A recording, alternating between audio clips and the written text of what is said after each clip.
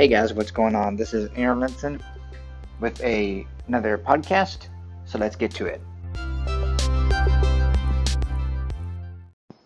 Hey guys, I hope everybody's staying safe and not going crazy. If you hear cars outside, because my new apartment is literally right in front of the street, so it's good, but it is what it is. Um, I wanted to talk about what you can do from home and working from home and how to remain sane in that era and in that area rather. So I've been working from home for a year and a half. Prior to that, I worked two jobs that required me to go into um, offices. And there are benefits to doing that. But there also are disadvantages for people like us who are blind or visually impaired. Some of those are obviously getting to the place and mapping your area and mapping your workspace and moving around in that area when things get moved constantly in some situations. So, with the position that I have now and the job that I do, I love working from home and actually I enjoy it a lot. The first thing to do is to have a place that's designated specifically for work. This can be within inside of a bedroom in a separate area, both of which that I've had. But the place that you go to, especially if it's in the same room as your bed, a place where you go to sleep at night, you have to designate that specific spot as a work environment. Now, for me, I live in a one-bedroom apartment now, and so I have my office in the living room where I do a lot of the work, but then I have my laptop, which has some of my administration stuff for my work on the laptop itself. Now, you could say, well, you need to bring that into the studio, into the living room for your work. Well, I do the majority of the work on my desktop computer because we use a lot of Google implementations. I can switch back and forth, but I do a lot of the work on the bigger computer and just do the administration, invoices, taxes, and stuff on the laptop. So have a space that is designated for work. Take breaks often. So for me, I usually do, depending on what it is, I break up. So I work part-time, so I break up the work. So say if it's 2 hours, say I work for 2 hours or 3, I will do those 3 hours, then take a break for an hour, usually for lunch from 12 to 1 or 1 to 2, and then continue and then do the next majority of the work that I need to do. And I do that Monday through Friday. I'll get to that other point in a second. But be consistent with that. And the biggest thing is to get up at the same time every day, whether you want to or not. So for me, I usually start at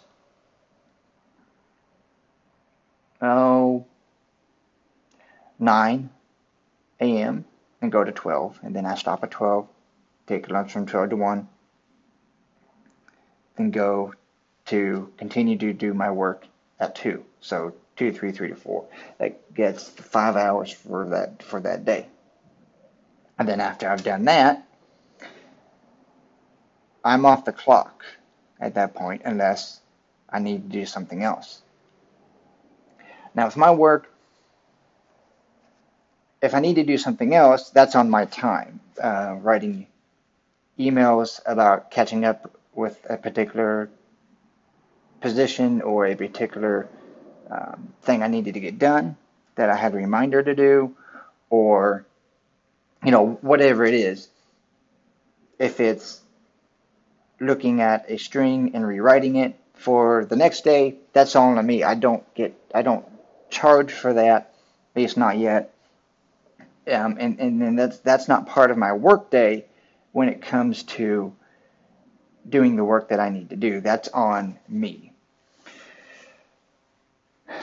So that's how I regulate it out. And usually, I don't look through email until I start work at 9. I might push it till 9:30 to give me some time to just think about stuff and to actually process what I need to do while I'm doing it. The next thing is to not work on the weekends. Don't even think about it. And if you do think about it, put a reminder for what you've thought about in a notes app. Like I use reminders on the iPhone a lot for that kind of stuff. And then I will go through on that next Monday and go through that.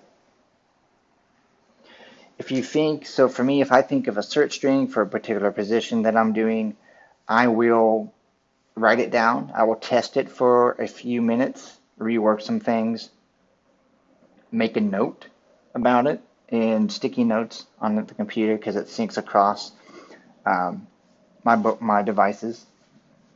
And then I will move on. I won't touch it.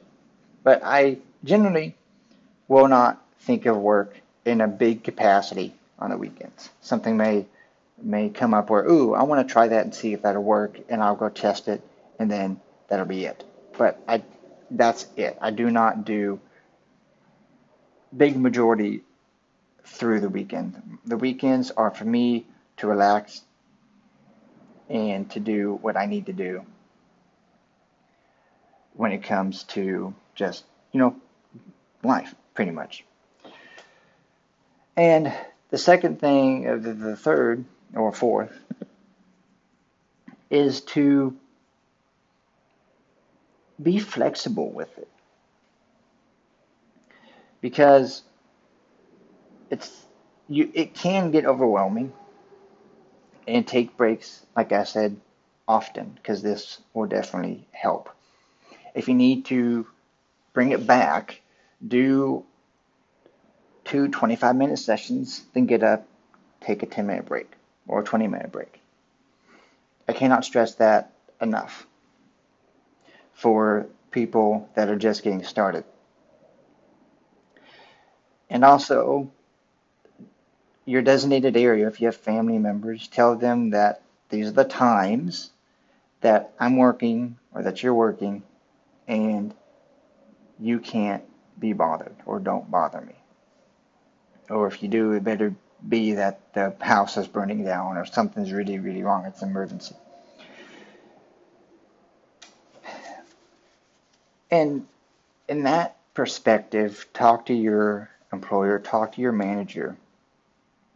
Let your manager know that, since everybody's new now and working from home, at least the people that haven't been, and are not like contractors or like something like that. I've seen a lot of articles where managers expect people to be at their computers during the entire working day, and that's not realistic. So, work that out. And honestly, if it doesn't work out, if your employer is like, no, you need to be at your computer during the workday, have your camera on all the time, and your microphone on all the time to make sure that you're actually doing the work, be quite honest, in that position, I would probably say, okay, you need to work with me or I'm done. I'm going to go find something else. Because that is a privacy privacy concern, and not only that, that is inhumane treatment, and that needs to be dealt with, and from an internal HR issue. So I hope that you found some of these tips useful. If you have any comments about what I've said, reach out to me on Twitter. It's Aaron_Linson, AARON_LINSON. And I will see you guys in the next podcast. Stay well, stay healthy. Don't buy up a bunch of toilet paper and hoard it. Leave some for the rest of us. And I'll see you guys in the next one. Bye-bye.